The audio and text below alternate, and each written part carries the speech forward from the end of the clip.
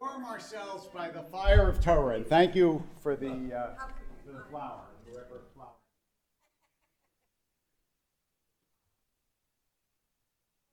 Okay.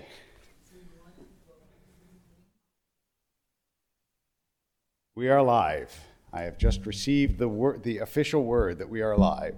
And we are live in the book of Bamidbar, in the Parsha of Naso. And I have 3 or 4 issues of note, I hope of note, to talk about on this Parsha. There, I just want to make sure that I have that so that I can get the questions from people. Parshat Naso is the second Parsha. Wow, we're very microphoned. Is the second Parsha of the book of Bamidbar, the book of Numbers. And I want to talk, first of all, about the idea that it begins with of Nazir. Nazir being someone who dedicates his life, because there were no female Nazirites in ancient times, his life to God, but there's also a temporary Nazir. That is, I'm devoting a year or 2 or 3 or whatever. They don't cut their hair, they don't drink wine, and this, of course, reminds you whose hair is significant in the Torah. Samson. Samson, remember, is not supposed to have his hair cut. His hair is cut by whom? Everybody thinks Delilah. This is a good bar bet. It's actually, Delilah hires a barber. Read the story. She doesn't cut it. But you could bet someone whether Delilah cuts Samson's hair, and you will win. Right, she hires someone to cut his hair. And the idea behind that is, when you say his strength is in his hair, it's not that like it's really in his hair. It's in the keeping the vow that he made to God. And by cutting his hair, he breaks the vow that he made to God. Somehow, apparently, running around with Philistine women is not part of the vow, but cutting your hair, that's part of the vow. So, in any case, the idea of the Nazirite is interesting because the rabbis are very ambivalent about the notion of being ascetic, that is, self-denying, to honor God. They don't entirely like that. You know, that Judaism is not a tradition, as other traditions are, where you can't drink alcohol, or you can't drink coffee, or you can't have sex, or you can't, we don't have celibate priests in Judaism, and not only is not celibate rabbis, but literally celibate priests in the temple. Priests were also married, also expected to have children. There was one rabbi, Ben Zoma, who was celibate in the Mishnah, and the other rabbis criticized him. He said, I'm married to the Torah. But the other rabbis did not like that. We don't, obviously now, in our modern world, we might see Ben Zoma's sexuality as a more problematic and complicated thing than traditionally. Who knows why he was celibate? But the idea classically is that that was not a good thing.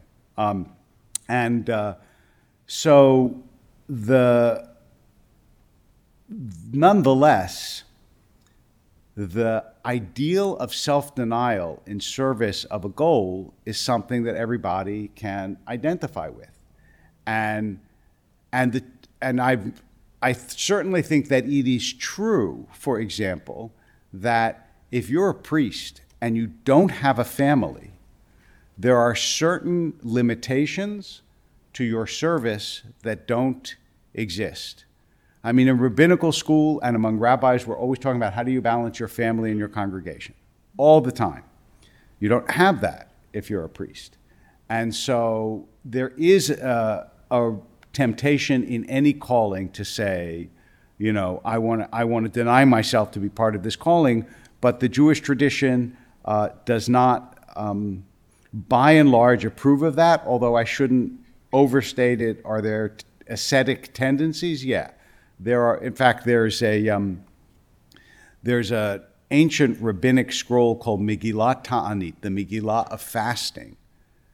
And it actually lists days on which you are not allowed to fast. Now, if you list days on which you're not allowed to fast, people must have been doing a lot of fasting, because you have to tell them you can't fast, next Thursday you cannot fast. And of course, you're not allowed to fast on Shabbos.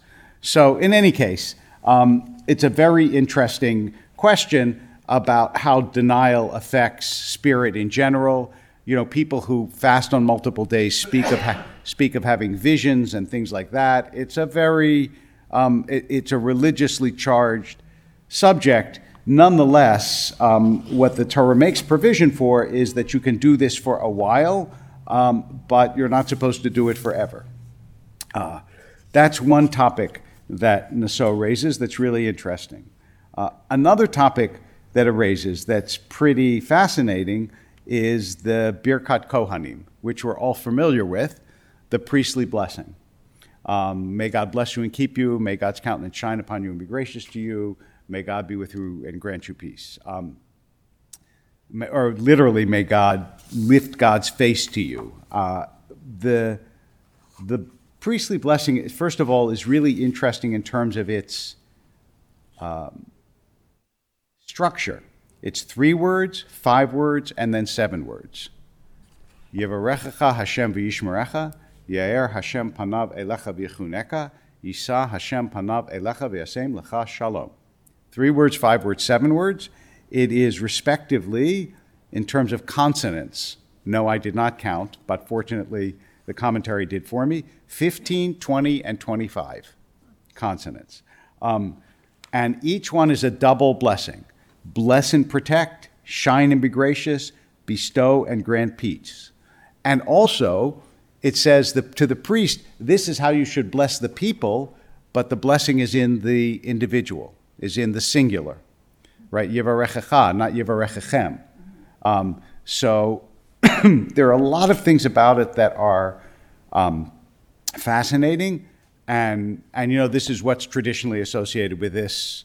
This is how, if you look at ancient graves, sometimes even in modern times, of Kohanim, of priests, they have these hands, because this is how they held their hands over the kahal, over the community, when they did the priestly blessing. And today, when someone does the Birkat Kohanim under the talit, if you ever see this, when someone does duchenin and they do the priestly blessing, this is how they're holding their hands, or supposed to hold their hands, under the talit, which is why, if you were a Star Trek fan a long time ago, this is how Leonard Nimoy would bless. He got that from the Kohanim, because he grew up in a fairly traditional shul in Boston.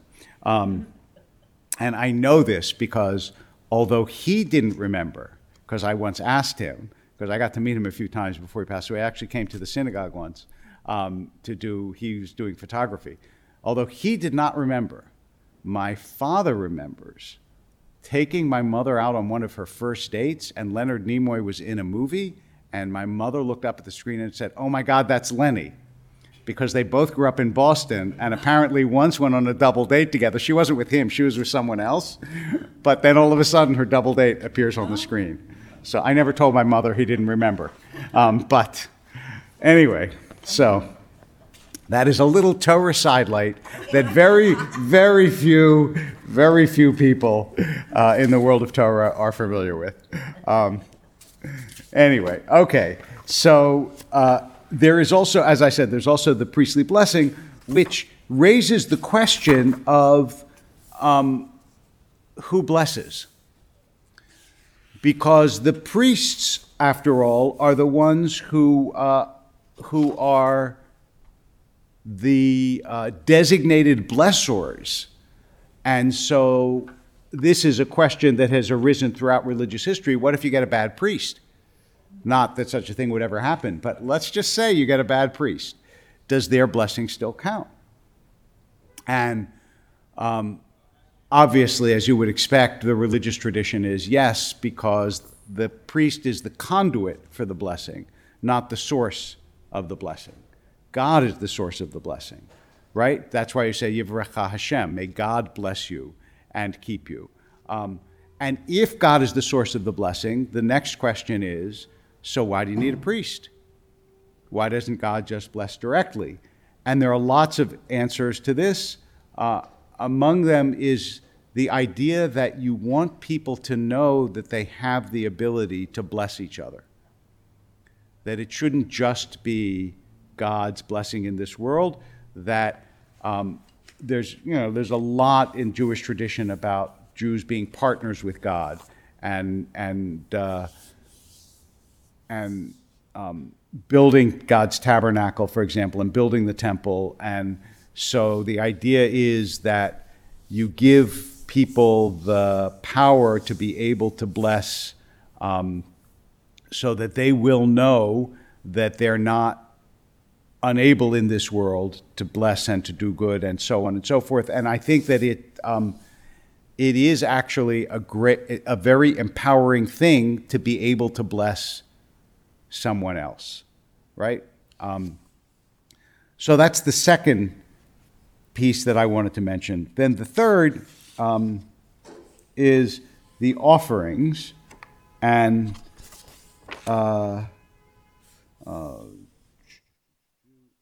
it's 12, I think, chapter 7. Right. Okay.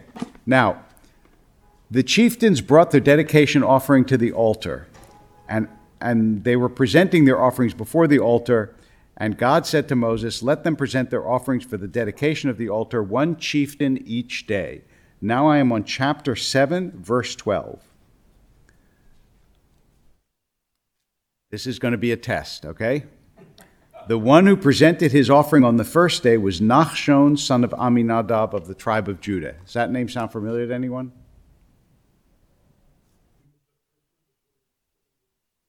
Great. Well done. You passed the test.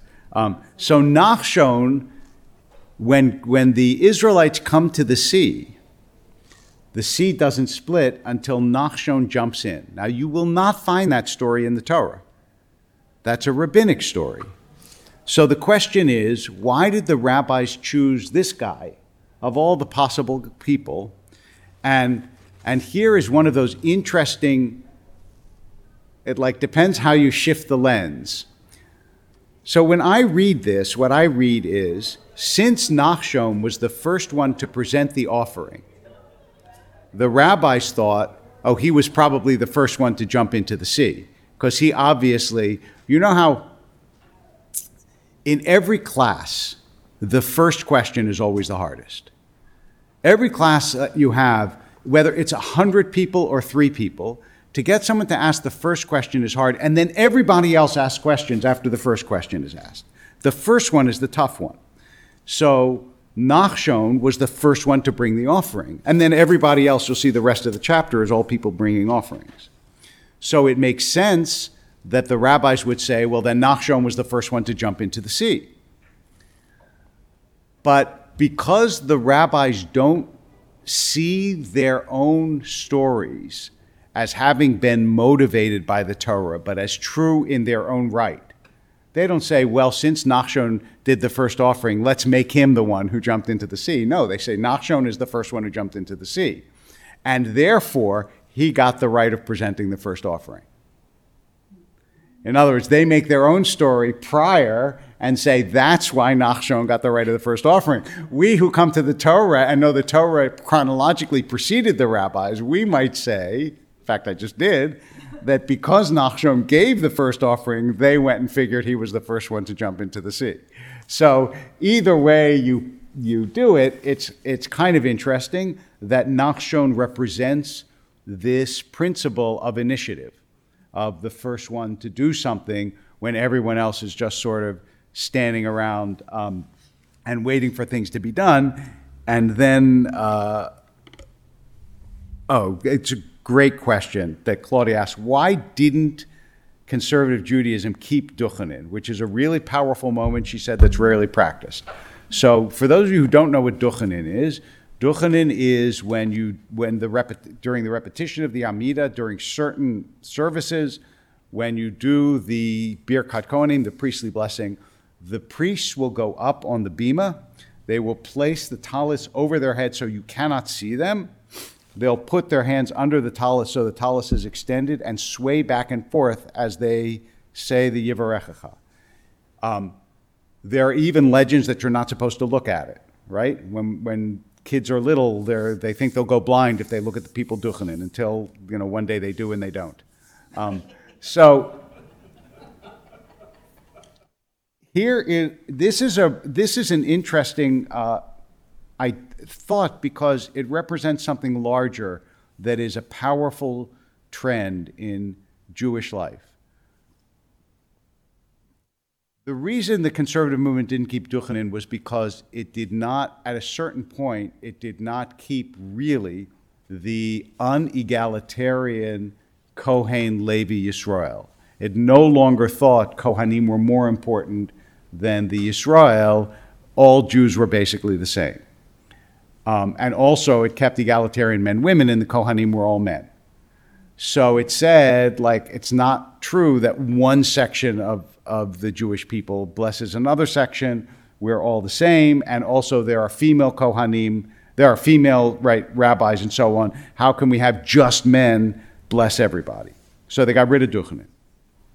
There was a professor at the seminary, Neil Gilman, of blessed memory, who was taught philosophy, who was a radical egalitarian, really very, very, very left-wing egalitarian, probably as much so as anyone at the seminary, but he really objected to getting rid of duchenin for exactly that reason. He thought we made a big mistake because he said the moment is so religiously powerful that we've sacrificed that moment of religious power on the altar of being egalitarian, and we haven't gained anything by it, we've just lost. So that's why, when I came here, they didn't do duchenin, this was 26 years ago. They didn't do duchenin in the main sanctuary, and I never instituted it, but they do it in Barad on the high holidays. And I agree, it can be very powerful,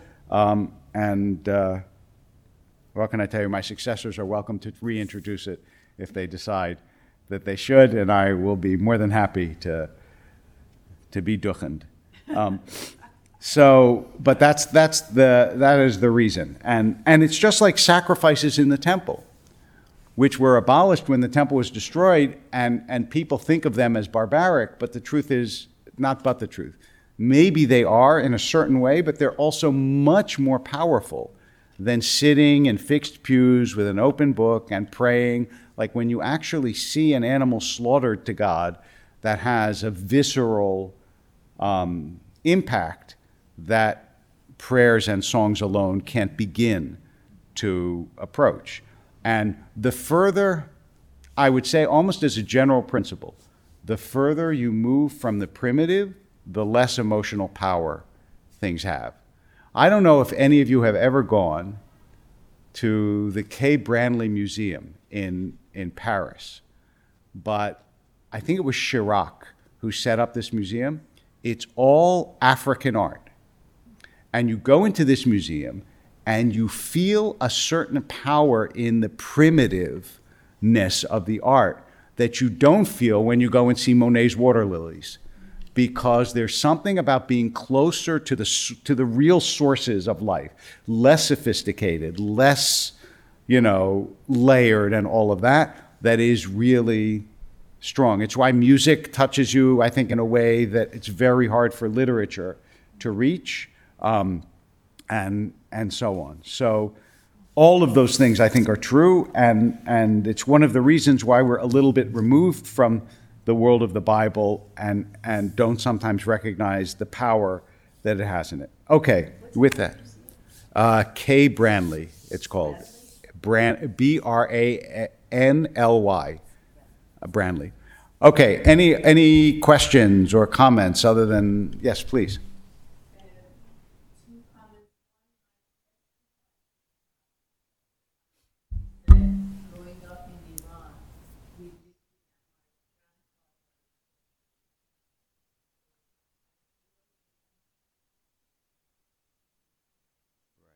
Let me just repeat that so people can hear who are online. She said she remembers growing up in Iran, and her father or grandfather? Grandfather was a shochet, that is a ritual slaughterer, and she remembers the enormous power of actually seeing that happen. Yes, please, go ahead.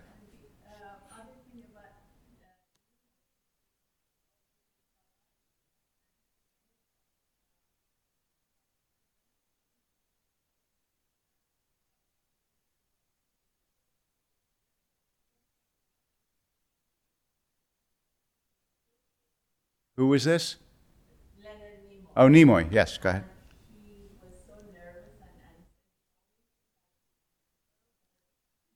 Ah, that's helpful. He said that she had Nimoy over for Shabbat dinner, and they said on the set, "Give us a sign." And he said he was so nervous that all he could remember was his father giving the sign of the Duchanin, of the Birkat Kohanim. But if you'll see that sometimes in Jewish cemeteries, you'll see graves that have this symbol on it, and that means this is a Kohen buried in this grave. So I'm curious about the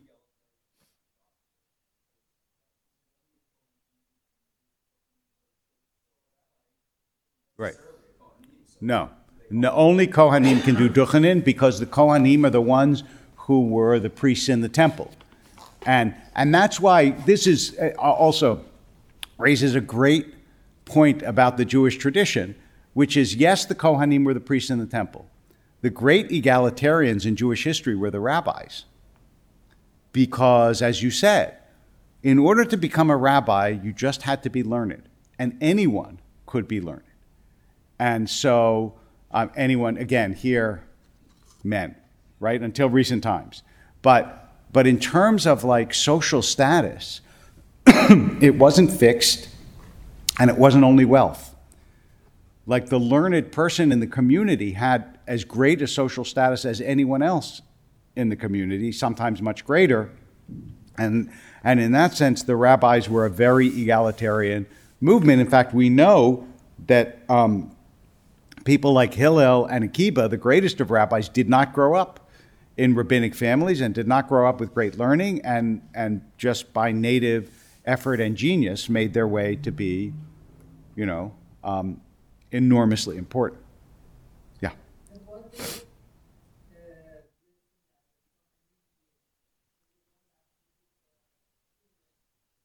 Right.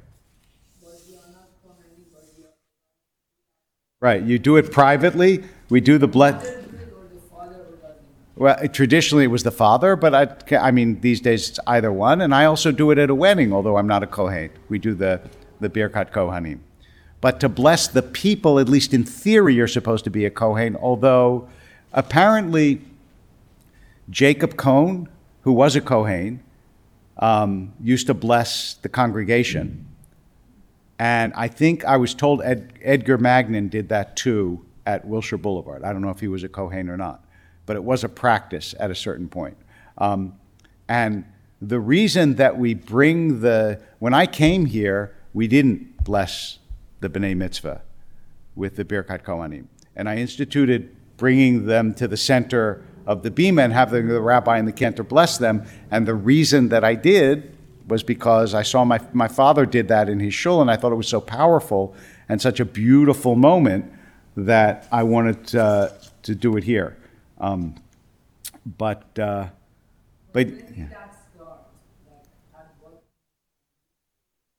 At what point in what? In our history, it started. It's pretty old. Blessing your children that they should be like Ephraim and Manasseh is an old, or Sarah, Rivka, Rachel, and Leah, is a very old practice. I mean, certainly in Eastern Europe, it's gone back many generations. I don't know when it first started. That would be worth checking out, but it's been going on for a very long time. It's not a new practice. Okay. There are no other questions online, so yeah. So, concept of blessing.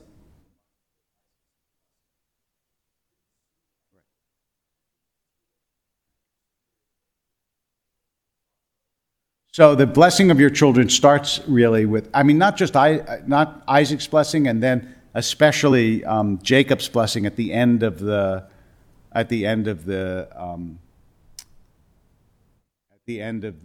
book of Genesis. But Isaac does invoke God's name. So I think the whole assumption is obviously that you can't bless someone through your own power. It's got to be by, God having blessed them, because God is the source of all blessing, right? Makor bracha, we even sing that in the, in the Lecha Dodi, Kihi Makor HaBracha. Anyway, so That's, yes.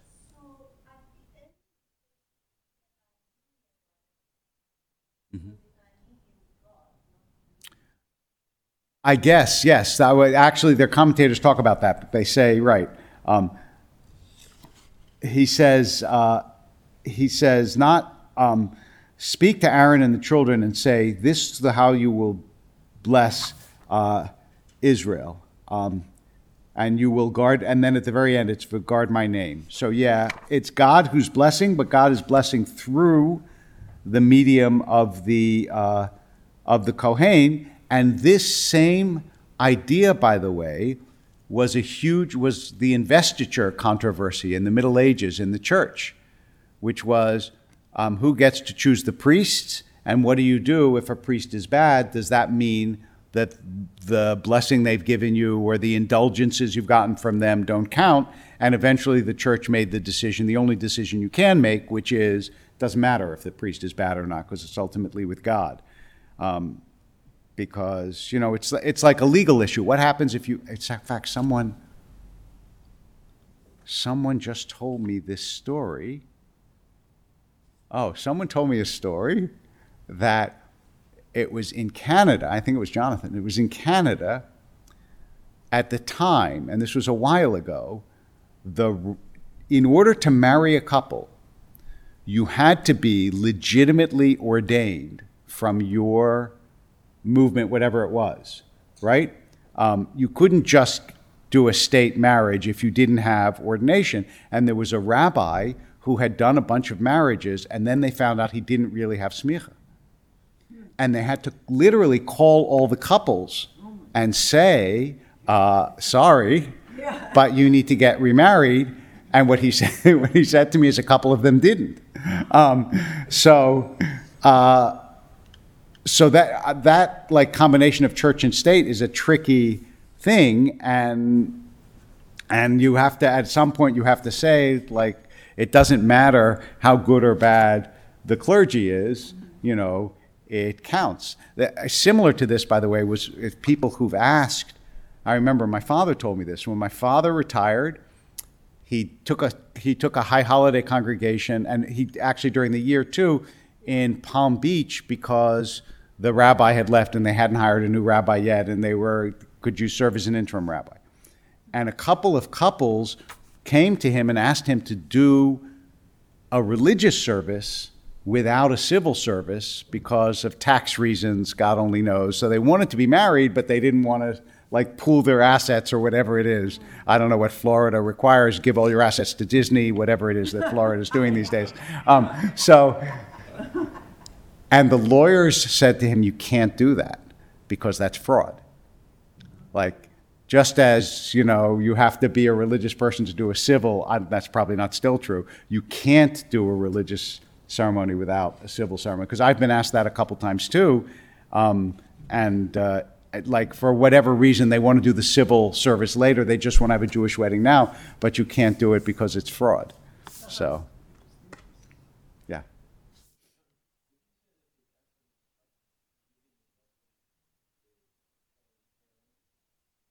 I would say that's the human essence. It's not the religious essence. The religious essence is the hope that, in fact, it will help in some way. The human essence is definitely showing caring, and it does. It's very powerful. In other words, the hope is that by giving a blessing to someone, God will somehow treat them more favorably. That's clear in whatever way, depending on what the blessing is for. So if the blessing is for children, you're actually hopeful that God will grant them children. And even though it's a very difficult thing to grapple with, and there are all sorts of theological problems with it, it's clear when you ask God to do something that you hope that will in some way influence God, right? Even though it doesn't happen to be a theology that I'm comfortable with or believe in, but that's the idea behind the blessing. Otherwise, why would you say, God, please do this, or God, please do that? Unless God would say, okay, since you asked,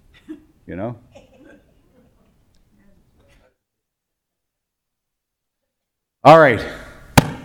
Many blessings on the week ahead. Oh, was there another?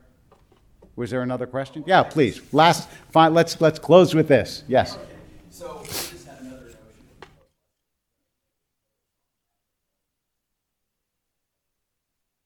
Yeah. It seems to have, a Yes. connotation, which is that I recognize You absolutely can. Blessing can be like an expression of gratitude. But so there are blessings that are bakashot, that are requests, and there are blessings that are expressions of either recognition of God's greatness, like when you say, when you see a sight in nature, and you say, "Blessed be God who created the wonders of this world." A recognition and also an expression of gratitude. So there are different kinds of blessings. But it's very hard to separate, even though ideally, like pure, quote, religion separates request from God's being a gift store in the sky, it's very, very hard to separate entirely what you desperately want. I mean, it's easy to say it's not nice to ask God for, like, for your team to win. But it's very hard to say, don't ask God to heal your dying mother. That's those kinds of requests. That doesn't mean that they're honored or that they're real or that God responds that way, but it's very hard to say to human beings, don't even ask that. So, all right. Thank you very much. Thanks so much.